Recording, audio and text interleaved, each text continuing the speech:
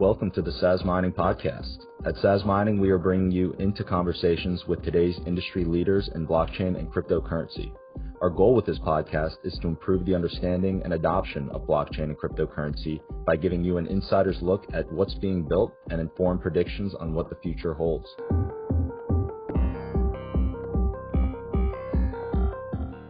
Today's episode is sponsored by BlockFi and Cogent Law Group. Our listeners can visit blockfi.com/SASmining for an exclusive offer for cryptocurrency management. And check out Cogent Law Group for all your legal needs.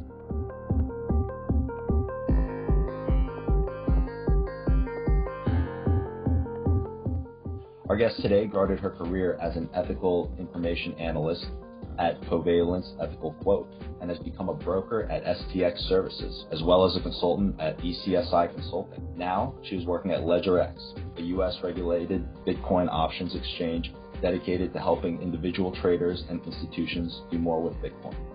So with all that said, we'd like to welcome you, Laura, to the podcast. Thanks, Will. Thank you very much. It's great to be here. I'm very excited for this conversation. Yeah, same here. Well, after going through that background, my first question is, how did you end up at your current role in Ledger? Right. You can say there's a lot of different things in the past. I think sometimes it takes a while to realize what you want to do. There's always more or less a path towards, your values or your principles, and then you end up, sooner or later where you want to be. But yeah, so I started my studies. I wanted to be in finance. I wanted to be an investment banker, something like that, something related. And then my interest then switched towards international organization. At some point, my dream was to be I'm from Spain, so my dream was to be a Spanish ambassador or something like that, right? And and then just you realize all the problems around, especially when you're involved with international organizations, and you start thinking about what are the best ways to solve this? And I've always been really into technology, right? And I think blockchain is one of the technologies that solves a lot of the issues that we have in the world, particularly coming from a country that has a lot of corruption cases, right? I personally see lots of blockchain applications that could solve some of the issues that we currently have, especially just funding that is not sent to the right projects, a lot of things. We can get into it later, but yeah, so that's a little bit how my interest started. It's actually very interesting how I got more into Bitcoin, because that was actually during business school. Back in 2013, I was walking around campus, getting into one of our restaurants there, and I saw an ATM machine, and I was going to withdraw euros because I needed some cash, and the owner of the restaurant was like, no, you can't withdraw euros here. This is a Bitcoin ATM machine. And I had no clue about Bitcoin back then. I was just what are you talking about? What's Bitcoin, right? And he was just yeah, some sort of virtual currency, something like that. And back then I was what? How does this work? What's the price of this currency? He said, I think it's something like $300 euros right now. And I mean, as a student, I could barely make it allowance to allowance monthly, right? I was wow, 300 euros, especially in Spain, right? I was that's a lot of money. So my first reaction was nobody's going to buy this, right? I guess the first reaction for a lot of people. And and just years pass by, and you start hearing more about not Bitcoin, right, but also blockchain. And we actually I had few courses about it in business school. So started picking some interest. And then finally, when I moved to Boston for my master's degree, it's when I started joining meetups and going to events. And Boston has a very, very nice crypto scene. We all know each other. It's pretty small, but it's really strong and very convincing. And they also have the MIT Bitcoin Expo and all these great events that happen that you slowly start getting into it until you finally join the industry. And I ideally wanted to join earlier, but I always had this feeling that I never knew enough, right? And I had to learn more before joining because I was just scared. And then after a year in consulting, after I graduated from my master's, I was just I need to do this. It's better to learn once you're in the industry, and there's no better way to learn than just making mistakes by being in the industry or just, going with it. So that's when I decided to pull the trigger.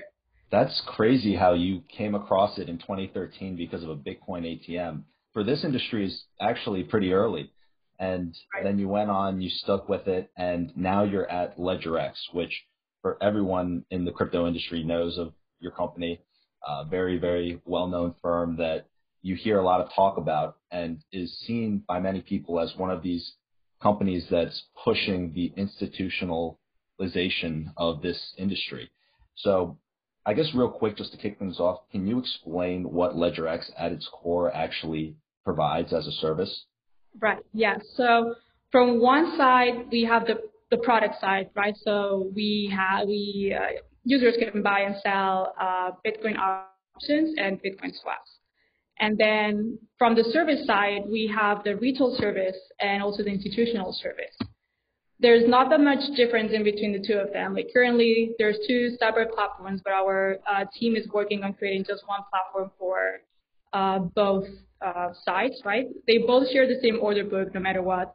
But yeah, the main difference for institutional is that they have like a negotiated desk, right, where they can do OTC trading. There's what we call the pit, which is a messaging board where they can like match with each other to settle on trades and so, and then from the retail side. So right now we're going through all this very beautiful new interface that we started already releasing 2-3 weeks ago, and it's slowly going to add all these new features that we've been like listening from our users that they want to see, and then eventually both sides would be together in one platform with like this difference of the negotiated trading, which institutionals are allowed to do because of their status, right? Got it. And so this is our offering currently. And right now we only have Bitcoin options and Bitcoin swaps, but we are definitely exploring other products out there, right? Especially now with like the DeFi market taking over a little bit and it's growing a lot. It's really interesting what's happening right now. So there's Yeah, really cool projects. there's a lot happening.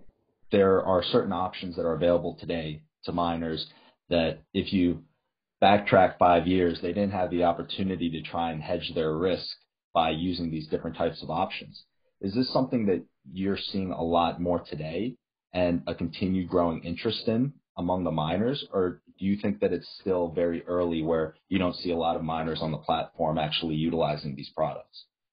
We do see slowly more mining companies joining LedgerX, and which is really good for us as well, right? Because it also brings liquidity for swaps or like not only for swaps but also for options, and it's good to see it. I think that one thing that we're working on right now is we're trying to expand and put a lot of effort into our marketing services, right?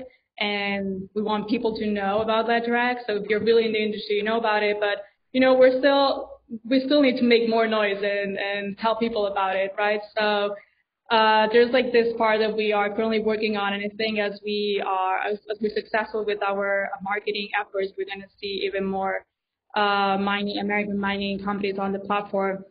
I think that also with mining, it's interesting because I looked back into mining 2-3 years ago, and it actually gets really expensive in the U.S., right? So it's hard to find American mining companies just because price of electricity is a lot higher than it could be somewhere else. And not only that, but you need to have your miners somewhere cooler because it gets really hot. We were running one in the apartment, and this is Boston in winter. I did not need to turn on the heater because that thing was already like heating up the whole entire living room, right? So it gets really, really hot, and I think it's hard. It's a little not hard, but it's like I think it's a little bit more complicated to find American mining companies unless they set their company here and they have their operations offshore, which could definitely happen. Yeah, the mining landscape is one of those that definitely ties into how many companies are utilizing your platform and are well capitalized enough where it makes sense to take these calculated bets or hedge their risk at some point in the future by, for example, buying a put option. There's a cost associated with buying that level of risk, where going back to that example earlier, if you're a miner and you're trying to lock in, I'm not sure what the market's at today, but let's say 6 months down the line, you're trying to lock in a sale price of $11,000. It costs money to buy that lock-in. So if the price shoots up, then that's a loss. If it goes down, you're still locking in that price. Right. So that leads to the question, how are these contracts normally priced? If I'm trying to lock in a price of whatever the sell price, let's say $11,000 per Bitcoin at some point in the future, how much am I paying today to lock in that sale price? Right. That's a really good question. I mean, the price of the option, there's tons of models out there, right? I think number one model that probably most market makers use is Black-Scholes, which is number one explained model in any business school as well, right? Besides the other like top three. But if you look generally at like options pricing in general, you can see that the closer you are to expiration, the cheaper it gets because it's getting closer to the actual price, and you can see how the market is doing. So it's not as profitable for the one slicing the premium. It might be profitable for the one paying for the premium, because then if for some reason like last week things like they escalate a little bit, then they make a good profit from it. But then on the other hand, you pay like a high premium for far ahead options, right? So for instance, right now, our December 31st, 2021 options, I think the $10,000 strike price, and this is all public, so we can look into it. But I believe last time I checked, the premium was around $4,000, right? So wow. It's a great way to generate income. If you're a truly Bitcoin believer and you think that Bitcoin will, be, I don't know, maybe like 100,000 by December next year, that's a great deal. Your, $4,000 premium, that's actually pretty good. And we see that also a lot on the platform lately. And more as people learn more about options, because sometimes you have users that join and they're still like newbies, but they start reading and then they do better strategies. But you see a lot of users that they use their Bitcoin to generate income, monthly income, and that's good. That's especially if the market like starts sort of like stabilizing a little bit and maturing, right? Once you see a lot of like the volume of financial leverage on Bitcoin has been increasing a lot during the last 2 years, and you have all these big institutional customers also like coming in right now. This brings a lot of stability in adoption into the market, so that helps understand the movements better, or like what to expect, right? Yeah. How's the volume looked within these past, I guess, couple of weeks with the bull run, but just the past in 2020 really? How has that looked compared to I guess previously on your platform as things were continuing to pick up? Right. So Ledrex is an interesting case because the company was founded like around 7 years ago. And then it took a little bit to get the licenses, you need to build a deck and stuff, so it takes a little bit. But then in 2017, once we got them, we launched the institutional platform. So for 2 years, we were all institutional. And then last year, 2019, we got the license for retail, and we launched the retail platform in July. So it's been really cool to see both in parallel and how they both grow together, right? And especially now, starting January, we started doing a lot of marketing. And retail is really it's super nice, doing really well. Same with institutional. There's a lot of interest coming from everywhere as they learn more about not only Ledrex, but the fact that there are Bitcoin options, because there's definitely many users out there that didn't know about it yet. But so the volumes for the retail side, it's been increasing, but just because our user base, it's growing every month, so that's why you see an increase in that sense. But it will be good to kind of look at it relatively, right? And then for institutional thing with institutional investors, the way I see it, right? Especially now, this is a good question because I've been putting together a 6-month review that we will soon publish with with volumes and for both like options and swaps. But institutional really move around what's happening in the market, right? So especially this month of July, all these DeFi projects that are launching right now, you have many of them that were like, okay, Bitcoin hasn't really moved for the past month or 2 months, so I'm going to move money into DeFi right now because I'm seeing like 80% returns, right? And then suddenly you have Bitcoin for like a week, just like going up like crazy. So whoop, they go back, you know, so it's because they can do this. They can go back and forth, no problem, because they have the capital, right? For retail, it's a little bit different. And it's also really hard for like an individual to keep track of all these different projects, right? Where institutional, they have like big teams, very smart people that they're able to just analyze all the different assets and all the different projects out there. So you see, whenever there's a lot of like volatility, volumes are amazing. Like they probably go 2, 3, 4x higher than they generally are on average. Wow. So in general, our volume is between 15,000 and like 20,000 contracts daily. And I don't know, like I think Friday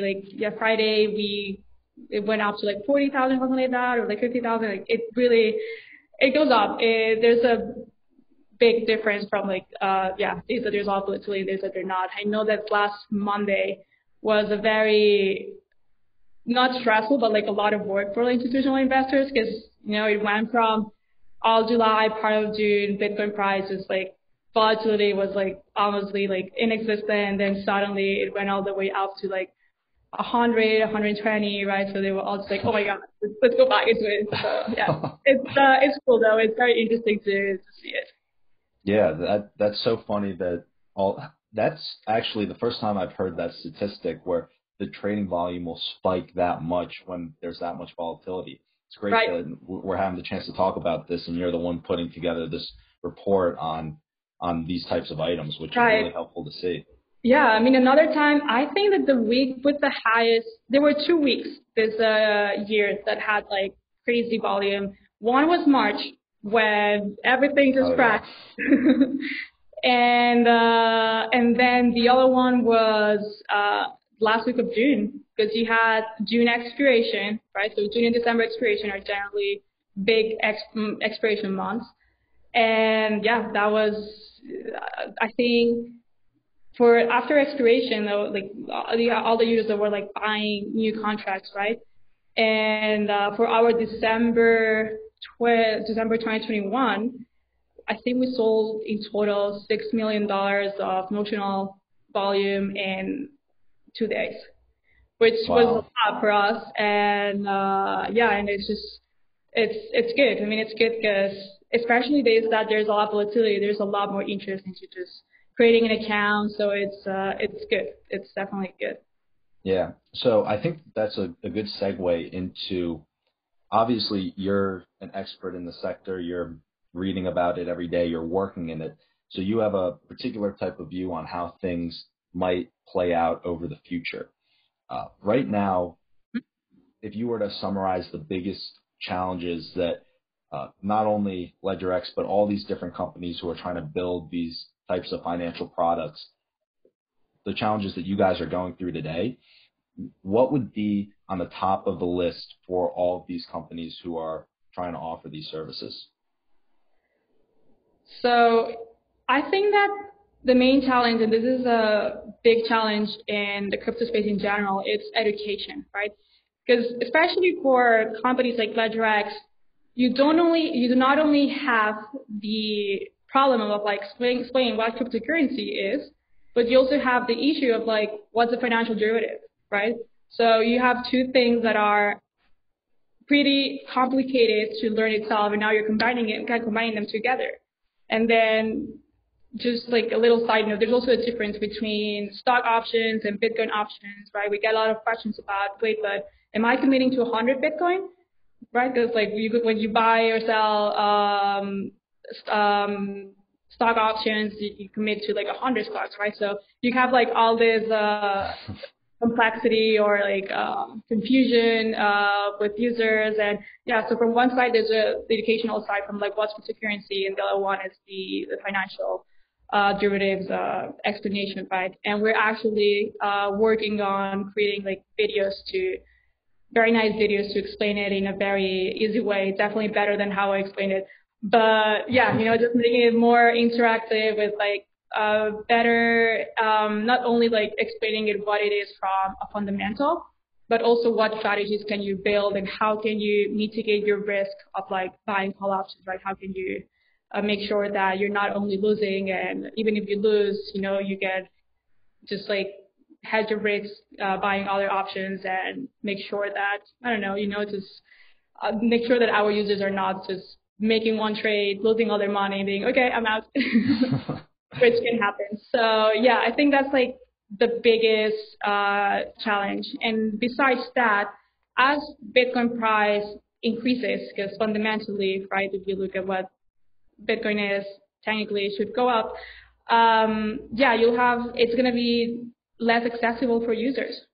Because for instance, there's some exchanges that their minimum contract size is 5 Bitcoin or like 1 Bitcoin, right? And that's big. Like 5 Bitcoin right now is what, like $55,000 or almost 60 as of today, something like that. And that's for a retail user, that's almost impossible. And if you lose a lot. So definitely. That's going to be a challenge as the price continues to grow. And I mean, in our case, right now we have our contract size is actually called it minis, and our contract size is 100th of a Bitcoin. So you go as little as the other day we had like this user that paid only 50 cents for the premium, right? Because it's only 100th of Bitcoin. So you can reduce the price by a lot more than, 1 full Bitcoin or like 3 or 5 Bitcoin. So that's going to be, I think, another challenge about how, and also with volatility, right? Like, we don't know if the day that Bitcoin hits 100,000, we don't know if it's going to suddenly go down to like 50,000, right? And then, just like fluctuate as much as it's sort of like fluctuating right now. And how do you basically combine this with the contract size as well? Yeah. So I think these are probably the two main challenges that the options exchanges will face. Yeah. What about from the regulatory perspective?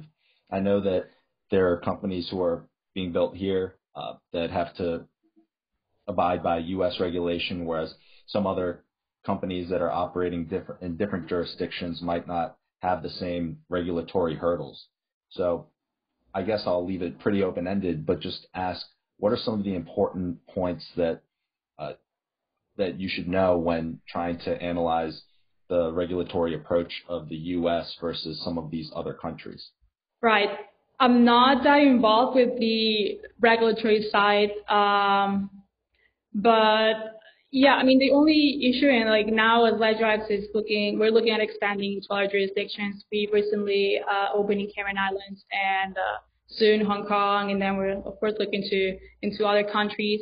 But yeah, I mean, it's for some, and I'm not that involved, but like with some countries, it's probably going to be about explaining to the regulators what Bitcoin is, or what are you trying to do, and also like bring the tech, and I'm guessing like sort of like bringing a business model to explain how is it going to work, and how you are not actually how you're also trying to protect the citizens of that country, and not trying to make them lose all their money by trading options, right? And I guess that's one side. I mean, the other side is, and this is the added value of being regulated, right? You're going to have some users that they don't want to deal with regulation because it's Bitcoin and, like all this story around. But the good thing is that as a regulated platform, you have to go through annual financial audits and cybersecurity audits, right? So you are sort of like ensuring, hey, listen, we are following the rules, and we are, we have all these like background checks, or like our own background check. And I mean, I think this is like sort of like a challenge, and it has its pros and its cons. The pros of like bringing more trust with the users, but then in terms of like regulators, for the ones that don't know that much about the asset or how it works, it's just you need to explain to them. And this is what I imagine from my previous experience at STX, right? There we were actually trading environmental commodities, which are completely different. But yeah, I mean, part of my job there was to be in contact with in my case was Spanish regulators, because I was head of the Spanish desk, and and to just be really in touch with them and just try to explain what you're trying to do or try to convince them about, different things. So I guess it's the same thing, but again, I'm not really involved with the regulation side. That's more of a compliance officer. And Yeah, because I know that especially if you're not in that world 100% of the time, it can get very, very complex very, very quickly. Yeah, it's complex, and it's complex. It's a new technology, right? Just like any technology, like currently, right? They're trying to convince the government to allow self-driving cars. It's not a one-day thing. There's a lot around it. It's just technology is evolving too fast for what we can actually assume or like assimilate, right? So it's a process.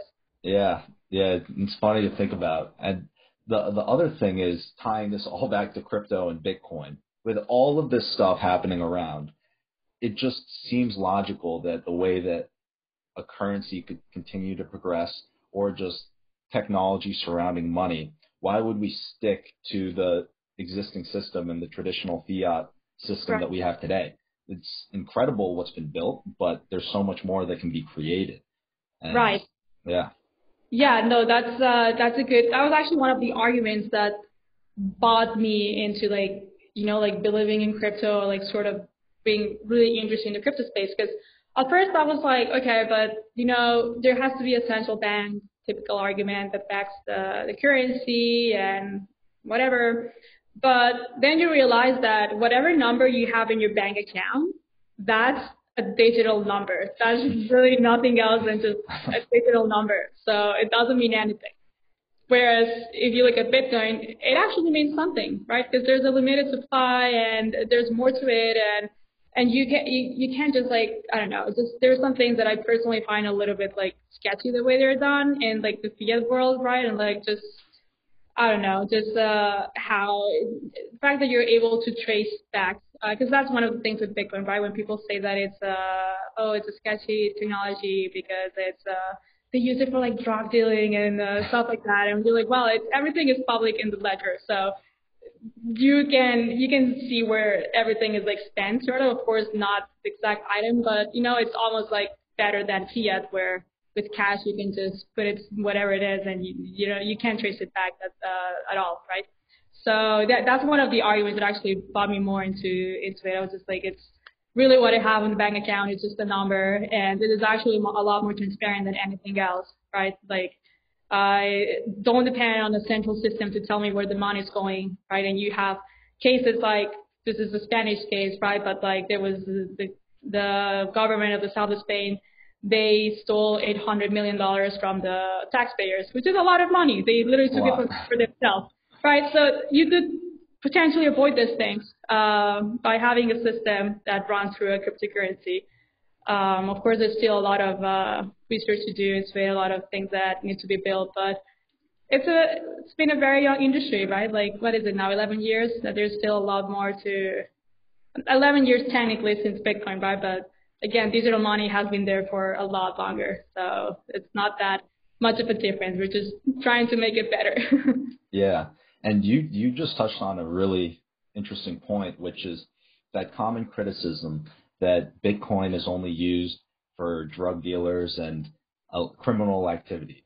And I think that is one of the myths that if I can just dispel for anyone watching, that's the one that I do want to dispel, because that's something that is just not true in terms of if you're trying to actually get away with the crime. There's a public ledger where you can see all the transactions between different wallets. So if you're a criminal and you actually try and use Bitcoin, you will get caught if you ever make that transition back to a fiat currency, because that is linked to an identity, and then they can just trace it back through all the different transactions with a timestamp, knowing when that transaction occurred and who was involved. And I actually read, I think it might have been this year, but it could have been last year. But I just remember reading this article about how there was this huge criminal ring that was busted. I think it was for child pornography, actually, a whole drug ring that was busted because they were transacting in Bitcoin. and then they could just trace all the transactions around to catch everyone who was involved. And I think that that's something that is going to be very useful in the future to catch other criminals who try and use Bitcoin. I mean, the currency of choice if you're a criminal is the US dollar, because there's much less traceability than if you're using Bitcoin. You don't want your hands on a keyboard if you're doing something illegal, because it's always going to be there. No, look at the teenager that hacked into the Twitter accounts to he's been caught now. This I think it was a teenager from Florida. Like everything is traceable on the internet. So anything you do, it's a digital fingerprint. Just you can trace it.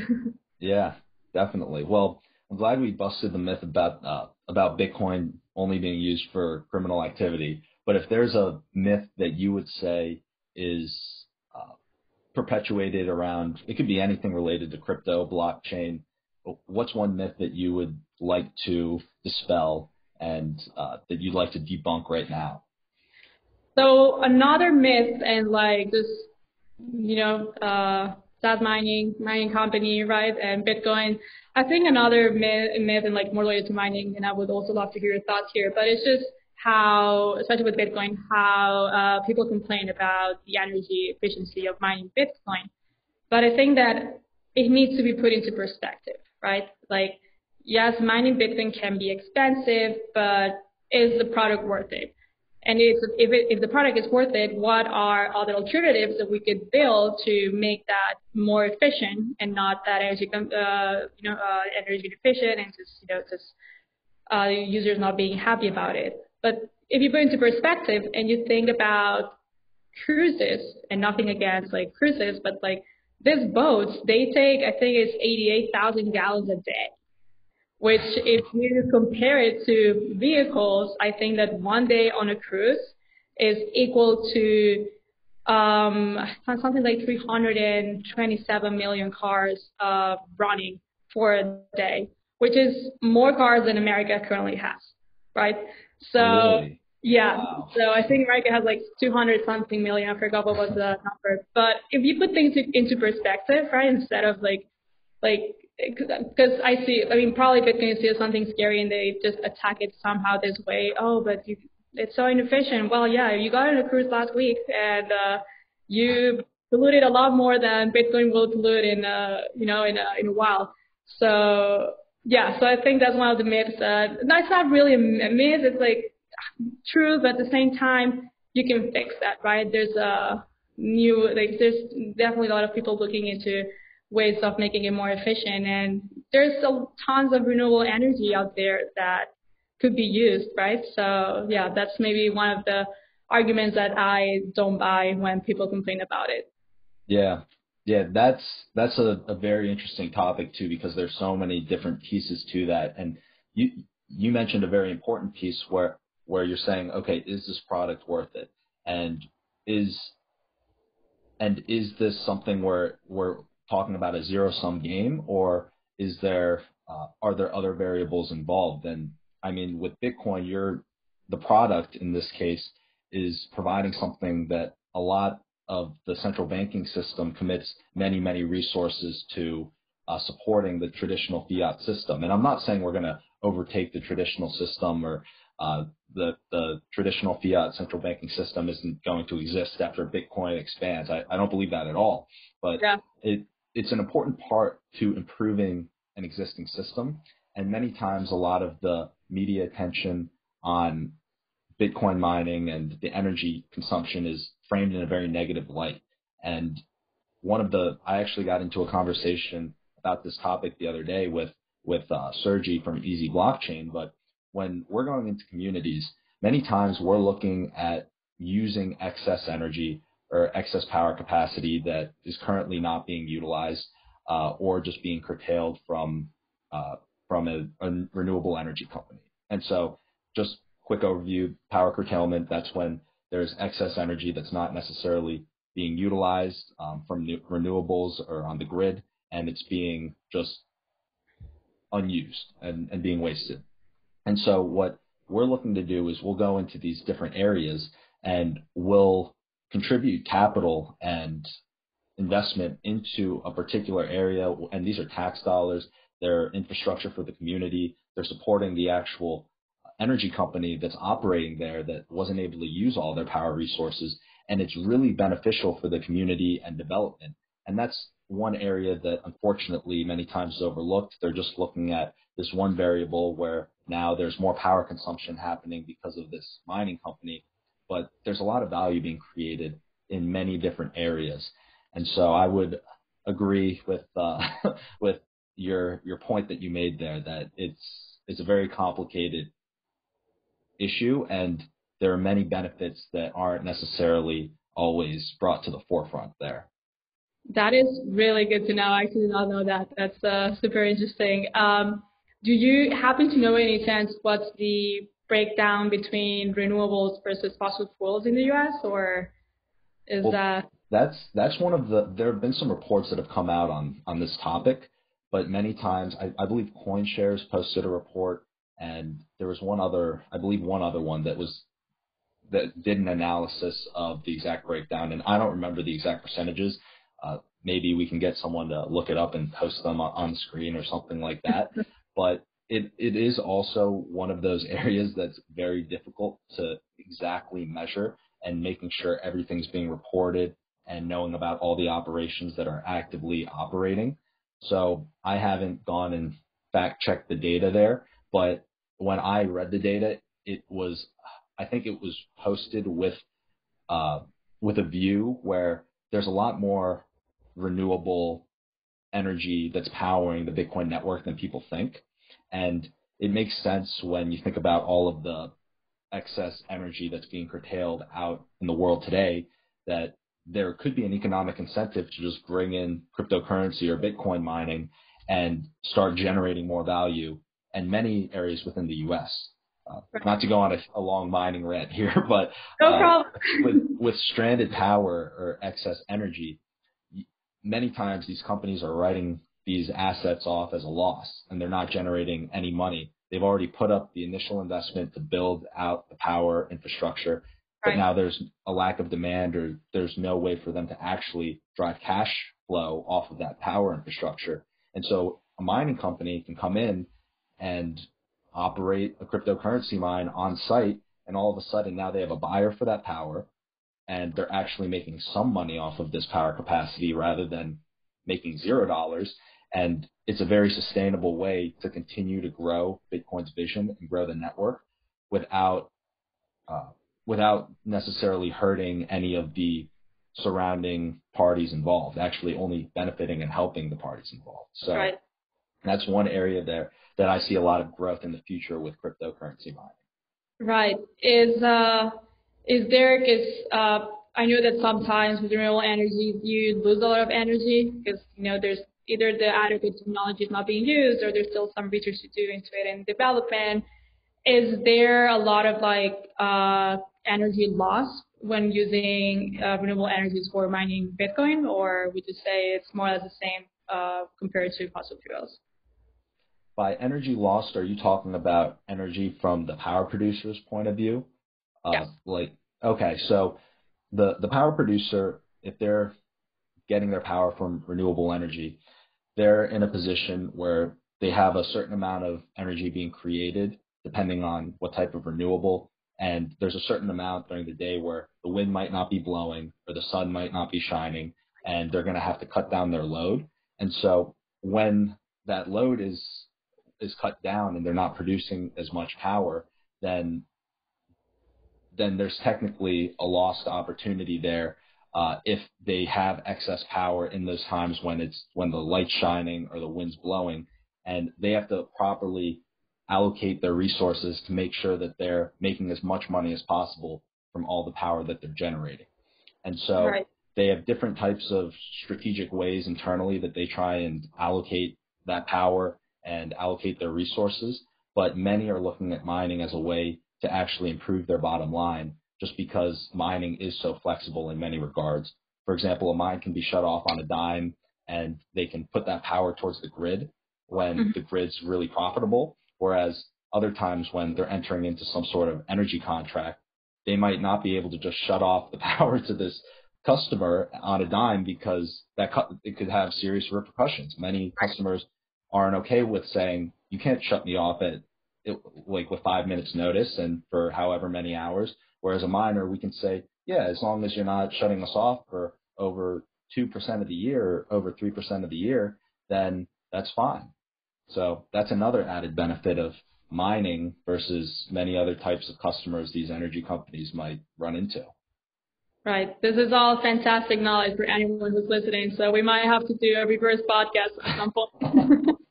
Yeah, well, that's one of the reasons why I love these podcasts, because you get into conversations with other very intelligent and interesting people who are working in the space, and you have the trading side. You're working at LedgerX and building amazing products, and our background, we're from the mining side, and that's where our focus is.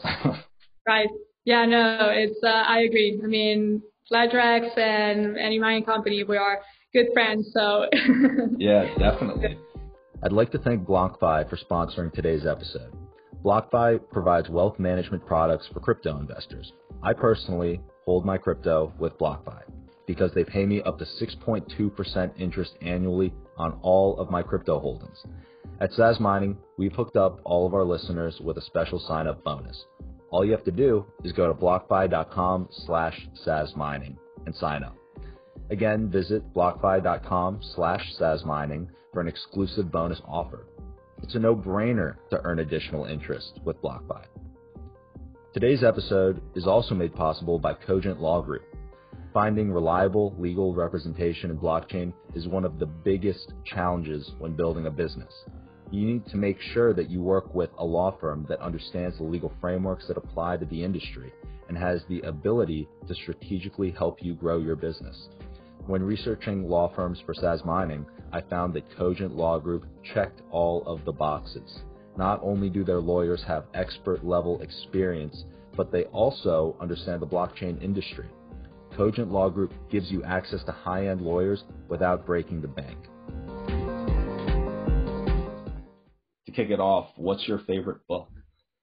Favorite book? That's a good question.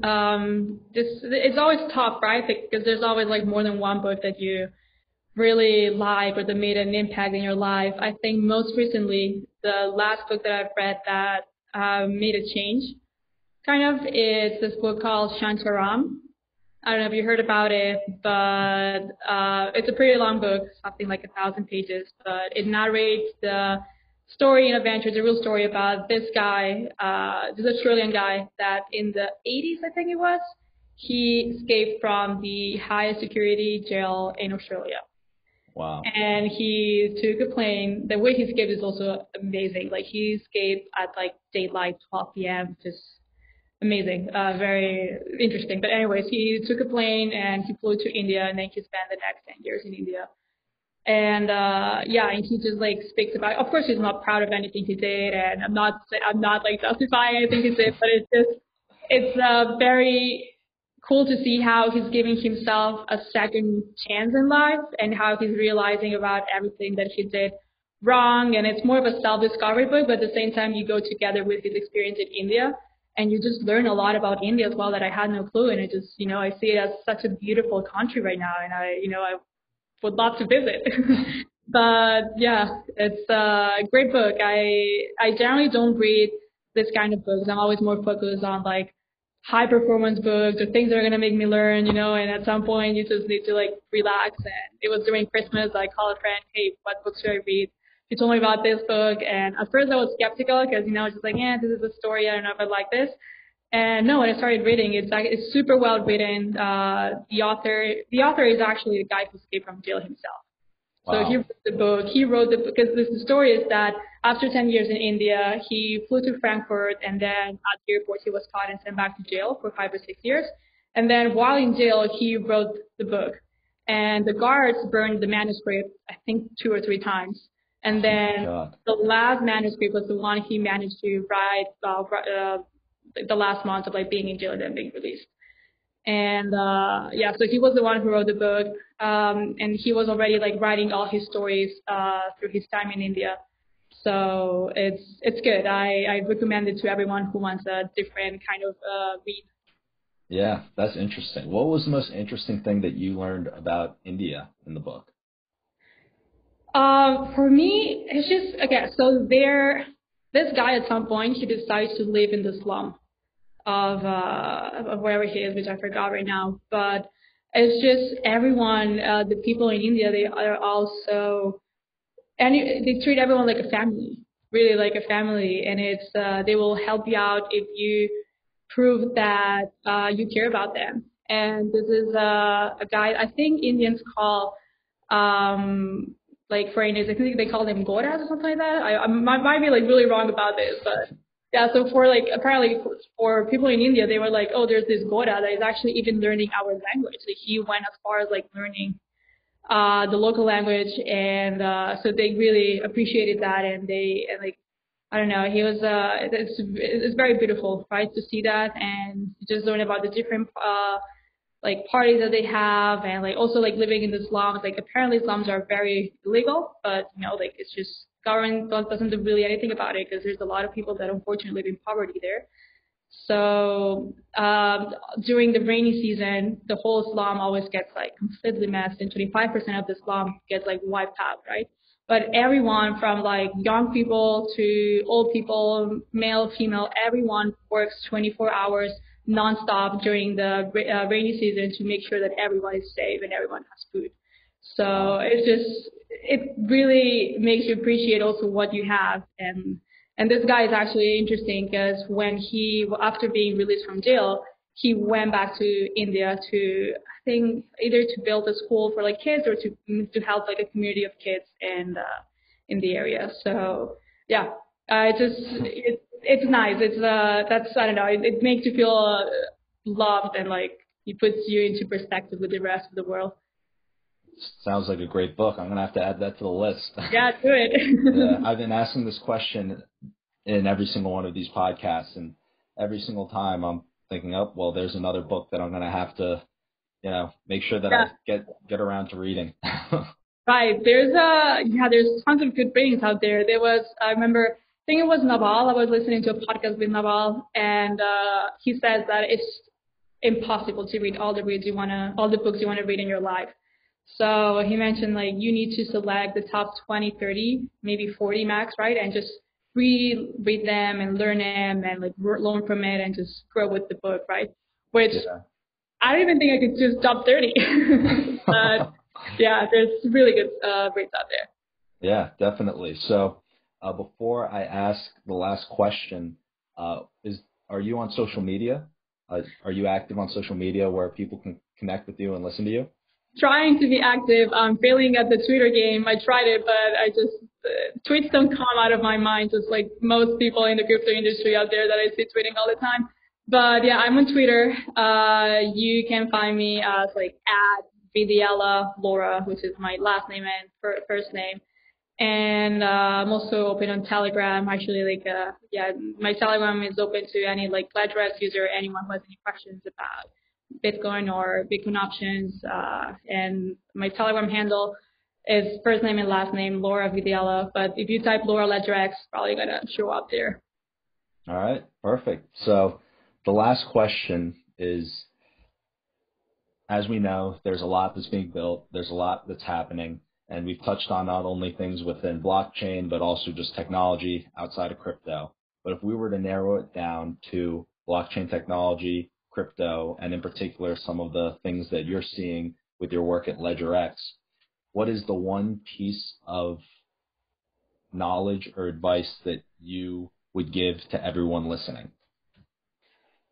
I mean, besides trade at your own risk, because I have to say that. Yeah, if anyone wants to get into the space, if anyone is looking at like investing, just go and if you're new into it and you're not sure what to do, Bitcoin is always the safest bet in my opinion. But again, like anyone should make their own like research and like just like knowledge into it. But yeah, I think that's like the safest bet. Not only from like trading perspective, but it's a great asset that hopefully will help us build a better world out there. So that's my little piece of advice or my tip for anyone that's trying to, or like learning more into the industry. And before you decide to buy or anything, just read a lot and ask a lot of questions. Like there's nothing but a bad decision, or I always compare it to like going to a restaurant and paying for a meal that you don't like in the end, right? And it's on you to ask the waiter what's the best thing on the menu. So same thing here. Just make sure you understand. Particularly, actually, I want to say make sure you understand the technology before you buy into any token out there, right? Understand the technology and see if there's any value to that technology, or if you think that that technology could eventually develop like great value for society. Great. So, I think that piece of advice is going to age very well when people look back. All right. Well, Laura, thanks again for coming on the podcast. This was a lot of fun. We'll have to do it again soon. Yeah, thanks, Will. I really enjoyed this, and thank you guys for having me on board. This was super fun. Thank you for listening to this episode of the SAS Mining Podcast. Be sure to follow us on social media and YouTube for the latest updates and previews of upcoming episodes. Full episodes and transcripts can be found on sasmining.com every Thursday. If you want to hear us interview a particular guest on a future episode, please reach out to us at podcast@sasmining.com.